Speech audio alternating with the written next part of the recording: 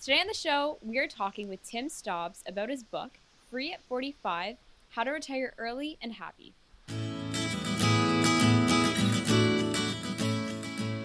Welcome to the Simple Money Solutions podcast, where we focus on your money from a Canadian perspective. This podcast is produced weekly and released every Monday. Show notes for every episode can be found at livelifesimple.ca. Now let's get on with the show. Hey everyone, I'm your host Courtney, and join with me today is my co-host Trevor and our very special guest, Tim Stobbs. Tim is a creator and mind behind the website, Canadian Dream Free at 45, where he blogs about his retire at 45 and happiness philosophies. As mentioned in the introduction, today we'll be talking to Tim about his book, Free at 45, How to Retire Early and Happy. Hi Tim, thanks so much for joining us today. It's an absolute pleasure to have you on our show. Hi, it's great to be here. Thank you. So Tim, let's jump right in. Because your book is about retiring early, can you tell us a little bit about yourself to provide our listeners with some perspective? What do you do for a living? Are you married? Do you have any kids? And what area of the country do you live in? I'm an engineer. I live in Regina, Saskatchewan. I'm married with two boys.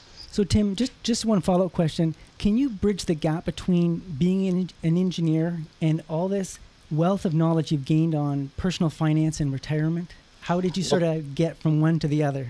Well, this one actually started about 10 years ago almost now is when I actually started my blog. So in fact, in blog world, I'm pretty much ancient history almost. I've been doing it so long.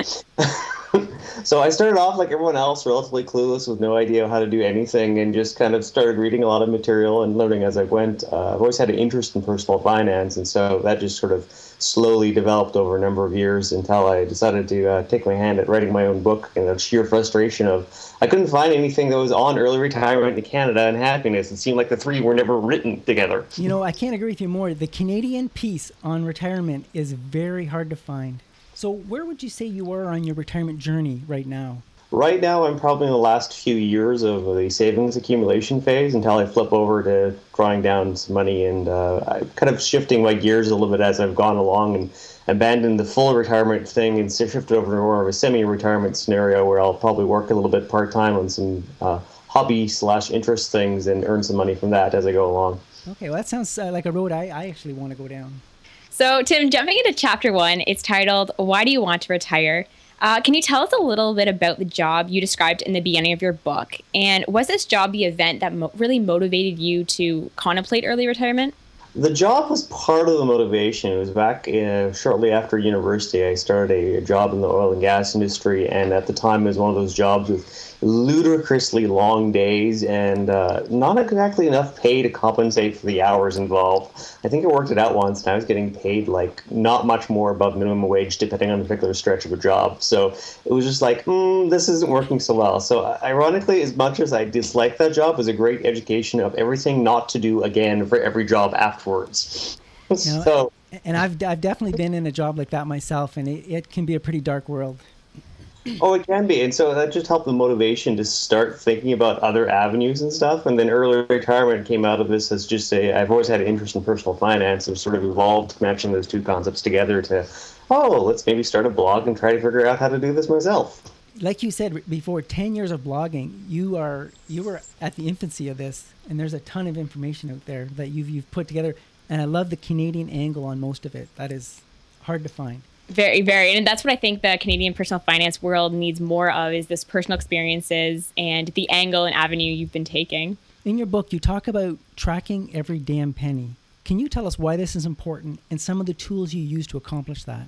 Well, I use the term tracking every damn penny because one of the primary things about actually figuring out when you need to retire is actually knowing how much you're spending right now. And I can't remember the reference on the top of my head, but I came across something that 80% of people actually don't know exactly what they're spending month to month. They have a ballpark estimate that they may have some left over in the account at the end of the month, but other than that, they have no bloody idea where it's coming from or where it's going to. I couldn't agree with you more. Most of the people I know, that's how they live month to month. Oh, no, it kind of makes sense in the default state. For a lot of people, it's not that important. But if you're going to retire early, it's one of the critical elements to have a good history, at least a few years of spending data, so you really know what you're trying to accomplish going forward. As for tools, one of my favorite ones is actually just Mint Canada, where you can link all your accounts together in one spot and pull the information together. I find it's really easy because it does at least a preliminary cut for making categories for the spending. So while it not be 100% accurate, at least gets your foot in the door relatively easily. Okay, and when you say Mint, you're talking about like there's a smartphone app and there's a web portal that Mint. That's the one. Okay. I'm sort of flip-flopping between. I've been using Quicken, which is becoming an out-of-date piece of software. Yeah. So I've been wanting to transition to something, and there's a few out there. I'll definitely give that one a look. I'd recommend giving it a try. I found it's relatively straightforward after the initial setup. Linking some of your accounts is a little quirky in some of them, I've noticed, because the password requirements have evolved a little bit. So as that's happened, I've had to reset them a couple times, but it works. Okay. And from a Canadian perspective, it's set up to link to most Canadian banks, have you found, or is it? Most of the major ones, like the only ones I have not had a direct link on is like my pension plan, which honestly is largely Saskatchewan based. So that's obvious why they won't have that. Yeah. But otherwise, pretty much everything else is. Okay, well, I'll definitely give that one a look. Yeah. So moving on, we found the concept happiness curve very fascinating. Can you explain the concept to our listeners and how someone can apply this to their own situation and really define where they are on that curve? Well, I think the happiness curve is sort of my attempt to say that a lot of people defaultly think of, oh, look, I've got money, and if I make more money and spend more money, I should be more happy. We kind of think more is better in every case, and the reality is, actually, if you look at the psychology studies on the whole thing, they kind of determined, no, actually, that's not the case. With happiness in particular, if you start eating steak every night, it doesn't seem the same anymore. So that's the whole point of the happiness curve, is realizing that more is not indefinitely better all the time. There's a very fall down stage that happens later on. Like if you make gobs and gobs of money and spend said money, that you'll find you're actually just as miserable as you were when you didn't have gobs and gobs of money. So finding your own point on that curve is really tricky. The sort of pinnacle point, sort of the enough at the very top of the curve, where you've got enough, you feel happy about your life in generalized terms, and you might do the odd treat here or there, but generally speaking, life's pretty good. Finding your own spot on that curve is really tricky, and I'd say the average North American's actually past enough in general. They're on the downward trend and don't even realize it. I would agree. I tend to find my place on that curve after I've passed it. I'm always looking over my shoulder saying, you know what? Happiness was about $100 ago. Pretty much. Pretty common. Yeah. In your book, you say, life is truly about trade-offs. Can you explain the balancing square? I love that concept because the visualization is beautiful. Well, it's funny, the balancing square, when you brought it up, I wrote the book quite a few years ago, and I actually haven't thought about that in a while. So I actually had to go look at my own copy and go, what the hell did I say about that? I've been thinking about that ever since I read it. I picture that balancing square constantly. Oh, it's sort of over my head, and it's... Well, it's funny. Just one of those things I kind of invented this spot to try to explain the concept of you can have everything you want in life, just usually not all at once. And that's kind of what I was trying to explain in that whole concept of time, stuff, savings, experience. Yeah. And so... ironically, looking back on it now, that's actually an extremely good concept to explain the whole idea of you can have everything, but it's really hard to prioritize what you want to do first. Like, do you want an extra time off? Do you want to go on a good vacation? Do you want to buy a new suit or a new outfit? Or did you want to save some money for your retirement? And it's really hard to balance all this on a day-to-day basis. So it's realizing that everything in life is a trade-off. You can do bits of things, or you can do one thing really well and a little bits on the other ones, and it's figuring out that own personal balance thing to it. Personal thing was I cut back our spending really, really hard after a while, and too much. Yeah. Intentionally adding stuff back in. Tim, on the topic of spending in retirement, can you just tell our listeners why it's not about the income, but it's about the spending?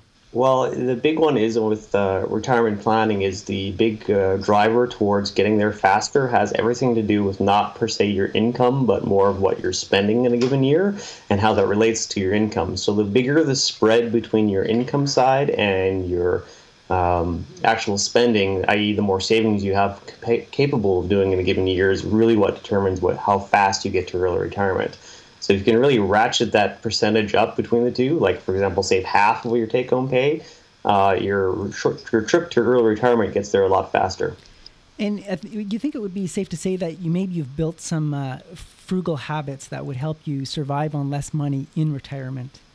Well, yeah, that's the other thing, too, is trying to minimize your spending on stuff and still get the overall satisfaction from it as you go along. The reality is a lot of people waste money fairly easily on stuff and don't even really consider about, well, is this really making me happy, or is it an alternative on how to get there? For example, I started making wine kits a while ago just out of sheer interest. I'm a chemical engineer by background, and discovered that I enjoyed the process a lot, and then eventually started making wine from fresh fruit that I would get from friends who would say, "Oh, I've picked my cherry tree. Do you want some?" "Okay, sure." And ironically, after the fact, I didn't realize it until recently where we calculated out. I'm only spending like $1 or $2 per bottle of wine. So Tim, one quote that really resonated was, a modest life is about wanting more of what you need, not really getting more of what other people tell you what you want. In your mind, why is it so important to focus on wants versus needs and what you feel is important to yourself, not others? Well, in reality, I think we get stuck into the idea that we need to spend money as per the ads and stuff, and everyone else has things around us. Like, my friend has an iPhone, I need to get one too, kind of concept that goes on a lot. But to realize for you personally, to look at your own psychology and figure out what makes you personally the most bang for your buck happy. I know some people love to have their morning coffee at their store or something like that, which is all well and good, but just consider the fact of, well, what exactly out of experience do you enjoy the most? Is it actually the coffee, or is it the social situation involved, or what precisely is causing it? And then try to replicate that maybe on a lower cost basis that works for you. Like, for example, if it really is about the coffee, do you need to go to the store, or should you just buy the particular coffee brand in question and make it at home? No, I think that's a great concept. Just on that same note, Courtney, just the statement says, combine meeting needs with a bit of frugality and you'll be amazed. Whenever I do accomplish that, my chest puffs out. It's a win. I feel like 10 feet tall whenever I accomplish that. So I agree with that wholeheartedly. You had another quote in your book that if more people bought into this, I think we'd be in a better place. If you think a starter home includes granite anything, you likely can kiss your retirement goodbye. And I think people have lost sight of what they need and what they want. It kind of goes back to what you were saying. But what's your position on home improvements in general and how that would impact someone's retirement? And when I say home improvements, as opposed to home repair. Yeah, I was about to make that little differentiation myself, that there's home repair, which is, in my mind, stuff you need to do for maintenance of your house. And please, for the love of God, do not cut that stuff out.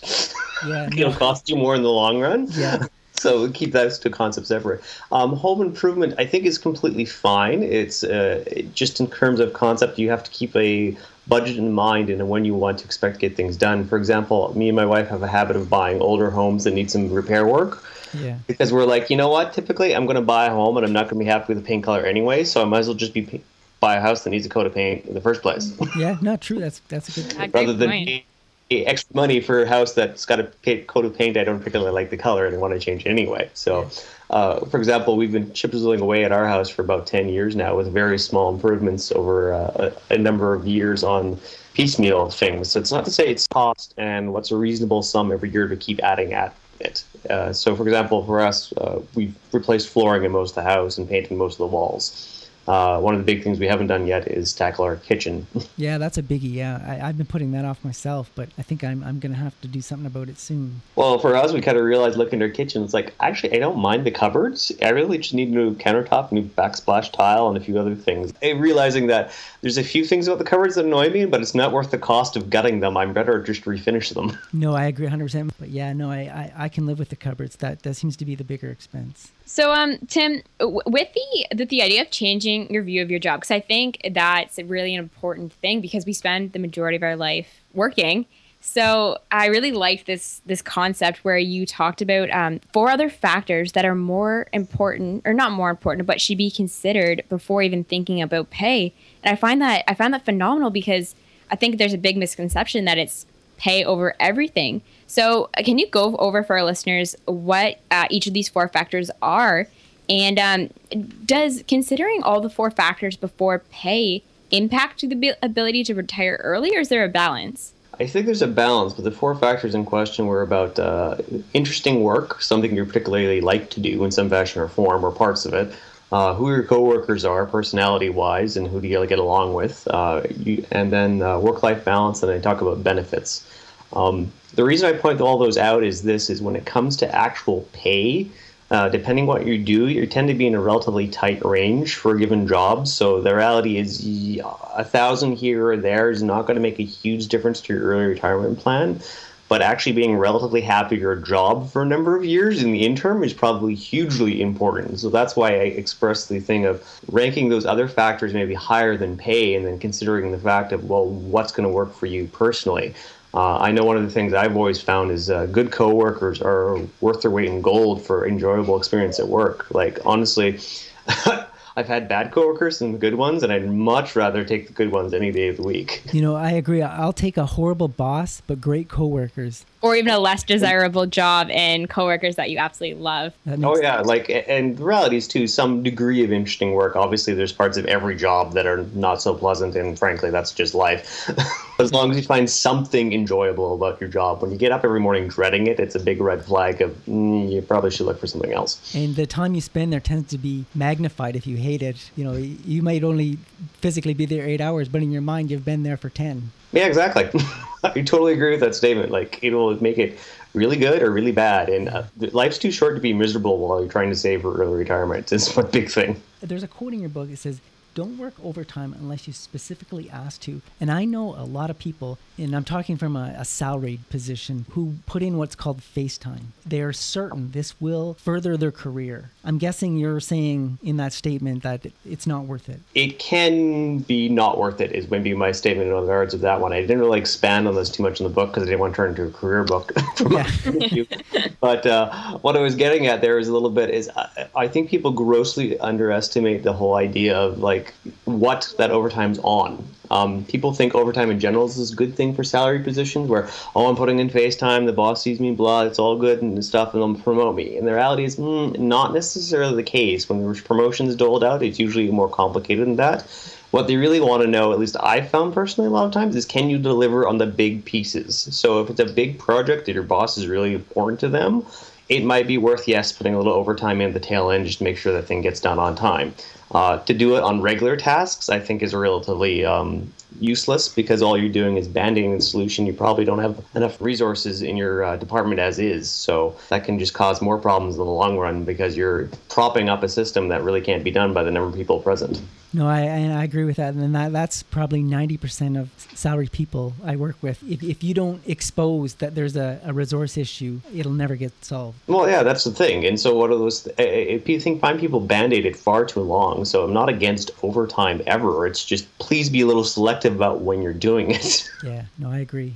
So Tim, moving along, can you explain the retirement savings 25-to-1 ratio concept for our listeners? Well, the 25-to-1 concept was where I was trying to explain for the average person that the whole idea of savings, reducing your spending has a huge payoff in your early retirement target, especially if you can do it on a permanent basis. And all that really is sort of the inverse of the 4% rule, which is sort of widely circulated in retirement things, which is based on the Trinity study, which says you can safely take out about 4% of your money every year, but sort of if you invert it so it's the other way around about spending side of the house, it's just a 25-to-1 ratio of for every dollar you reduce your spending by, you need 25 less dollars saved. And I love how you spun that into the concept of owning a second car. You're in your book, you say a car costs about $4,000 a year, and that'll equate to about $100,000 of retirement savings. So if you could own one car, you could forego saving $100,000 toward your retirement. Oh, yeah.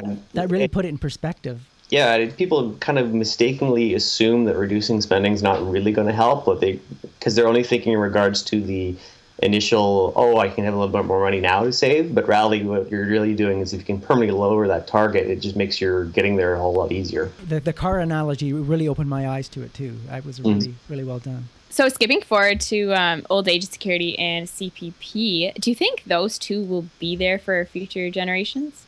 CPP for sure. They revised the contribution rates back in 1994 or so, memory serves. So that one's relatively unstable footing long term.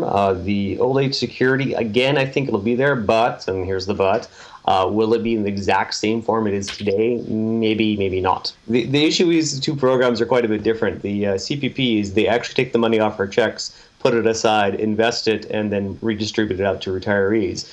The old age security one is quite different in regards to that one only gets out of the general government revenues. So the reality is it's the money the government takes in income taxes this year that pays this year's old age security. So there is no savings pool there. So I think that one in the long term might see some sort of reductions potentially, or age increases, as was tossed around here recently with the Conservatives and then rolled back with the Liberals. But the reality is it has everything to do with long-term wise. Don't depend on all of it is my sort of idea with old age security. I personally kind of reduced it in half.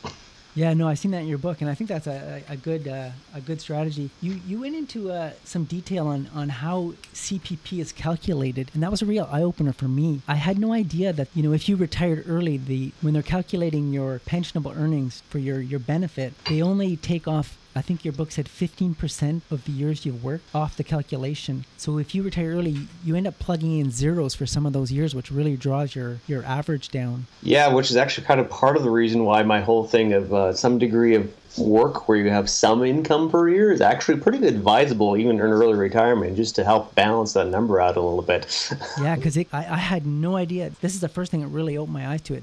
You explained that quite well. And I'm thinking of retiring at 55. I may, depending on my calculation for CPP, I may do some semi-retirement angle just for that very reason. Well, semi-retirement also has the added benefit of if you're covering some of your income then the first couple of years, like especially the first 5 or so. That's the really critical piece because it allows your compounding to continue on your investments, hopefully, while you're not withdrawing the full amount. So it gives you a little added buffer there in case things go sideways. In your book, you talk about inflation. Do you think inflation would be offset by the fact that as people age, they spend less money, maybe they travel less? And how should someone incorporate inflation into their retirement planning? Yeah, there is a degree of offsets. I remember coming across a research study that said that basically for older people in Canada, that the CPP, the Consumer Price Index, was actually overstating their inflation rate by about a good 0.5%. So it's not a complete write-off, one versus the other, but I do think that when people use 3 or 4% inflation, they're overly padding their numbers too badly, not realizing that there is that reduction in the long term, so you don't quite need as much as you think. So what I've personally done is kind of aimed at the more mid-range around 2% and maybe adjust down to 1.5 depending on your particular point of view. In there, you talked about how you didn't really like the concept of inflating your expenses for inflation, but rather reducing your returns on your investments. Yeah, it has to do with the calculation preference of you can do things in what's called real return, real dollars. So you can do like what your actual income should be in 25 years, which would be a highly inflated versus today's value. I find that problematic because I don't relate to it as well. So just personal preference is what I do is instead I adjust my returns up front. So I'll take, if I'm assuming a 7%, I'll yank off 2% for inflation and then run the calculations on that. So that way I'm always looking at present dollars versus future dollars. And I took that advice when I'm talking about our retirement financial planning with my wife. She can't stand it when I inflate future expenses and future income. She says, I don't even know what that means. Yeah, I totally understand her point of view. It's my own personal thing too. I have a hell of a time wrapping my head around it. But when I took your approach to it, she all of a sudden was very open to discussing, strategies and plans. And so I thank you for that advice. It was very helpful for me. Oh, glad it was good. So I love this question you have in your book. Despite our tendency to plan for what goes wrong, people often ignore potentially the bigger threat. What happens if things go right? Do you really want to work another 5 years when you don't need to? Do you really want to continue the stress of a job you no longer like because you were too frightened to retire? I think people, another quote that you had in there is, a backup plan is planning to fail. So when somebody asks you this question, why would you say, plan for what's going to go right and don't plan for what's going to go wrong? Well, I think it's a bit of a balancing situation of the reality is when you tend to do retirement planning, we tend to do a lot of negative reinforcement things of going, well, what if this happens? And what if this happens? And what if this happens? And inadvertently, we end up piling them on top of each other. So you end up with these odd situations of basically for practical purposes in your retirement planning, you're assuming your house is going to burn down, your car is going to blow up, and your pension will lose all of its value in the same year. And the odds of that really happening are spectacularly remote, right? I agree with you 100%. So what I was trying to point out with that whole phrase is the reality is you have to balance it a little bit with what could go right and take a little bit of risk when you're actually doing your plan.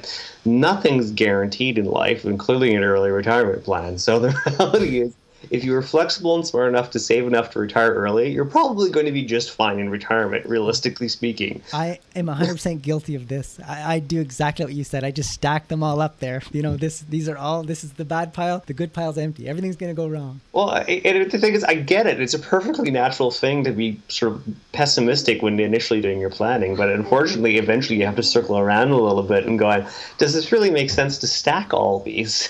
Just think about, well, did I really want to be overinflated so badly? Because I remember I've read various encounters of people on forums that have retired early, and a lot of them kind of say after about a year or two, say, you know what, I oversaved. And if you hear these stories of these huge inheritance, and they're the result of somebody who oversaved, really. Oh no, it's very. Well, the reality is this: when you're naturally a saver to start with, it's pretty easy to continue doing that. So when we think about retirement, it's like, come on, you've been saving for umpteen years prior to this. Like suddenly you're going to lose your head and spend everything. You're like, come on.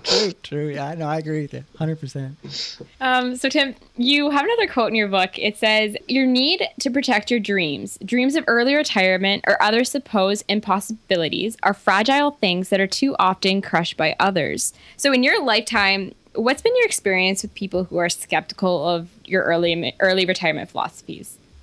Well, I think the reality is most people find the whole concept sort of intriguing, off-putting, or outright scary. Yeah.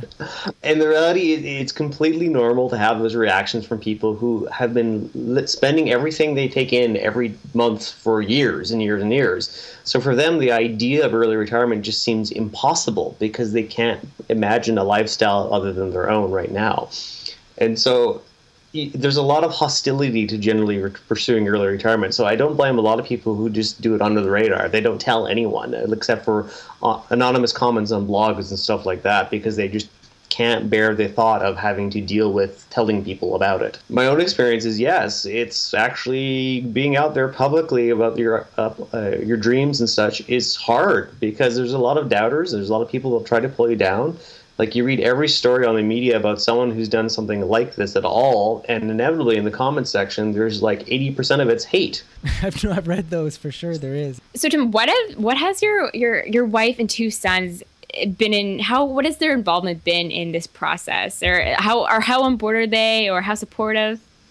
Well, actually, it's kind of an interesting thing. My wife has a totally different point of view on the whole early retirement thing. She's never been interested in it in the way I have. She's liked it for a different concept entirely. She likes the security aspect of it. She likes to know when the fridge breaks down, she doesn't have to worry about, do we have enough money saved or to replace it, or do we have to put on the credit card and how will I pay it off and all that stuff. My kids, on the other hand, they've just grew up with it. To them, this is normal. So, Tim, we're now going to go into any books or resources that you may recommend to our listeners as well that have kind of helped you get along with your journey. Couple that are not Canadian specific, so of course you have to read them with a grain of salt. Your Money, Your Life, I think, is one of those classic books that open you up to the concept and sort of the broad philosophy of early retirement, and how the big one I took out of that one was just the concept that you don't have to just mindlessly work thinking you'll be working forever, but rather a finite period of time. And that was just such a huge realization for me in my own life, to realize that my career doesn't have to be this open-ended thing that goes on for 40 years, but rather it could be something that's 30 years or 20 years or whatever, right? So that one I found really useful. And the other one I particularly liked was What Color is Your Parachute for Retirement? It's probably, again, a little bit US-centric, but it's good to walk you through those various thought processes of aspects of your life. Like, okay, what about your health? What are you going to do for interests? What do you want to do for giving back to the community and other things like that? Just to make you think a little bit more about we tend to talk about early retirement, everyone thinks about the money, and the reality is that's one part of it. There's a lot more else to think about as well. And for our listeners, we'll make sure to link those books into our show notes as well, so our listeners can check those out as well. Sure. What advice would you give your 20-year-old self now? My 20-year-old self now? Actually, I liked my 20-year-old self because he was smart enough to sign up for the matching contribution through work, even though he really didn't understand the whole bloody thing. So he did relatively okay. But the only advice I'd go back in time and give my younger self is I had a really fixated idea when I graduated university that I deserved a new car, that this was it. yeah, I'm starting my career, I should get a new car. And looking back on it, I'm going, that was kind of not really necessary. I was victim to the same thing.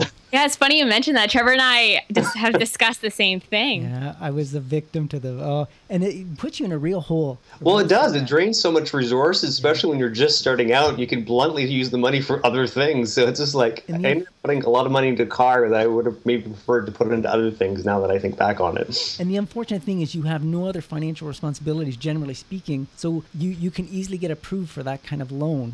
You know? Oh, yeah, that's the thing. Like, it was ridiculously easy back then to do it. So. Yeah. And it's all relative, too. At the time, again, with no responsibilities as a young 20-year-old, a car is a good choice to spend your money on. Oh, no. And the thing is, in that case, the car wasn't exactly bad or anything because we ended up driving it for almost a decade. So, like, I got a good use out of the car. That wasn't the problem. The issue was I just assumed I needed a new one. So, Tim, where can our listeners get a hold of your book? My book is available through Amazon for a physical copy, amazon.ca or amazon.com, either or. Ebooks are pretty much most of the retailers, actually. I've lost track of the number ones that are actually available via. We tend to use Kobo ourselves, but Amazon or Kobo would also be available for ebooks.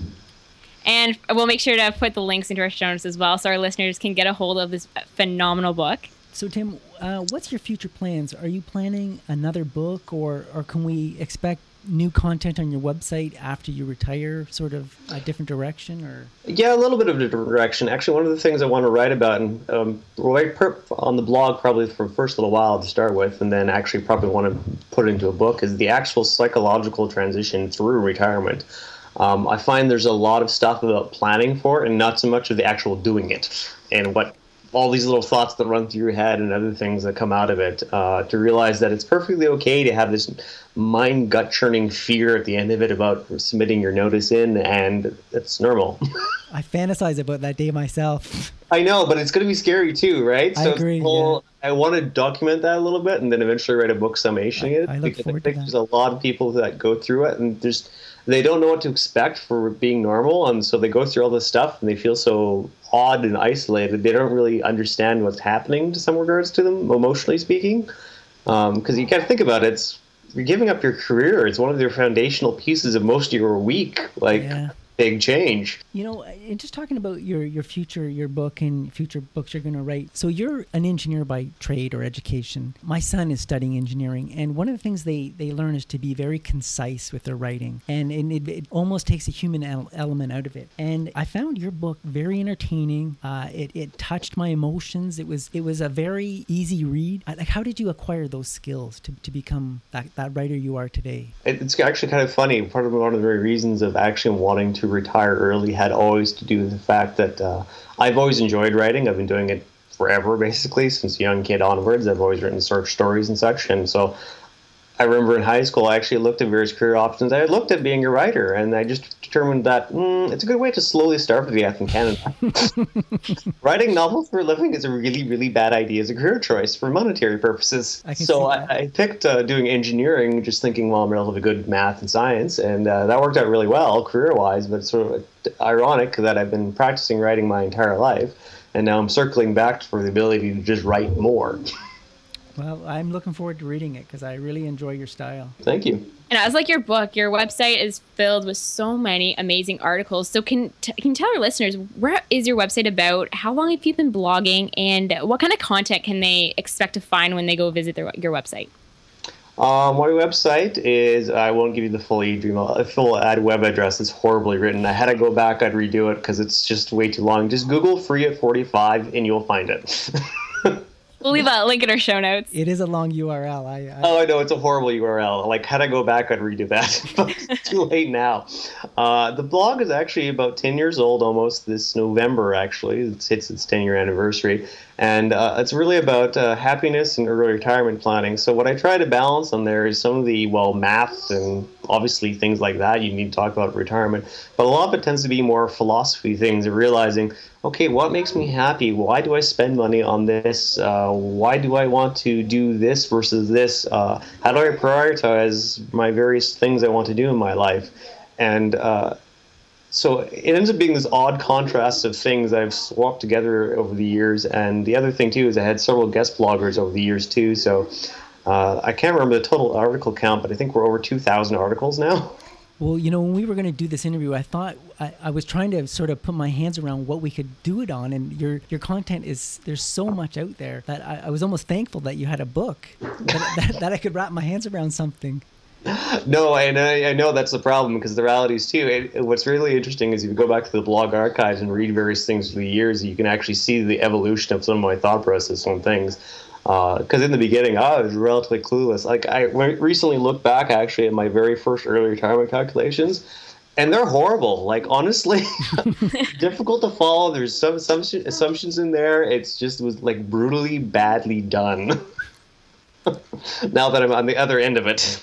Tim, how can people connect with you online? Actually, the blog is probably one of the best spots, just commenting on that. Other than that, my blog also has my email address, so if people want to get a hold of me via that way, that's probably the best way. I'm notoriously bad with social media, so I never check my Twitter and Facebook accounts.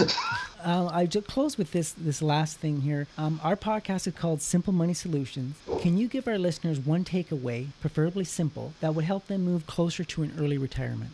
Start saving right now, and don't worry so much about the investment side of the house. Just get in the habit of saving, make it automatic, and take it off the top. So when your paycheck goes in, the day afterwards, transfer some of that money out. And I'll say that as one of the key things of once that happens, everything else gets easier. Okay, well that sounds good. I like that. We'd love to get you back on post-retirement to see how it's going. And definitely when your next book comes out, we'd love to get you on to do a show about that. Sure. Thank you so much for joining us on the show today, Tim. Your insights and outlook on personal finance have been incredibly valuable, and I'm positive that our listeners will be walking away from this episode feeling inspired. Well, that's it for this episode. Thanks for listening. Please be sure to check out the show notes at livelifesimple.ca. Please give the show a rating on iTunes, and don't forget to check out all our social media platforms, Facebook, Twitter, and Instagram. Until next week, keep it simple.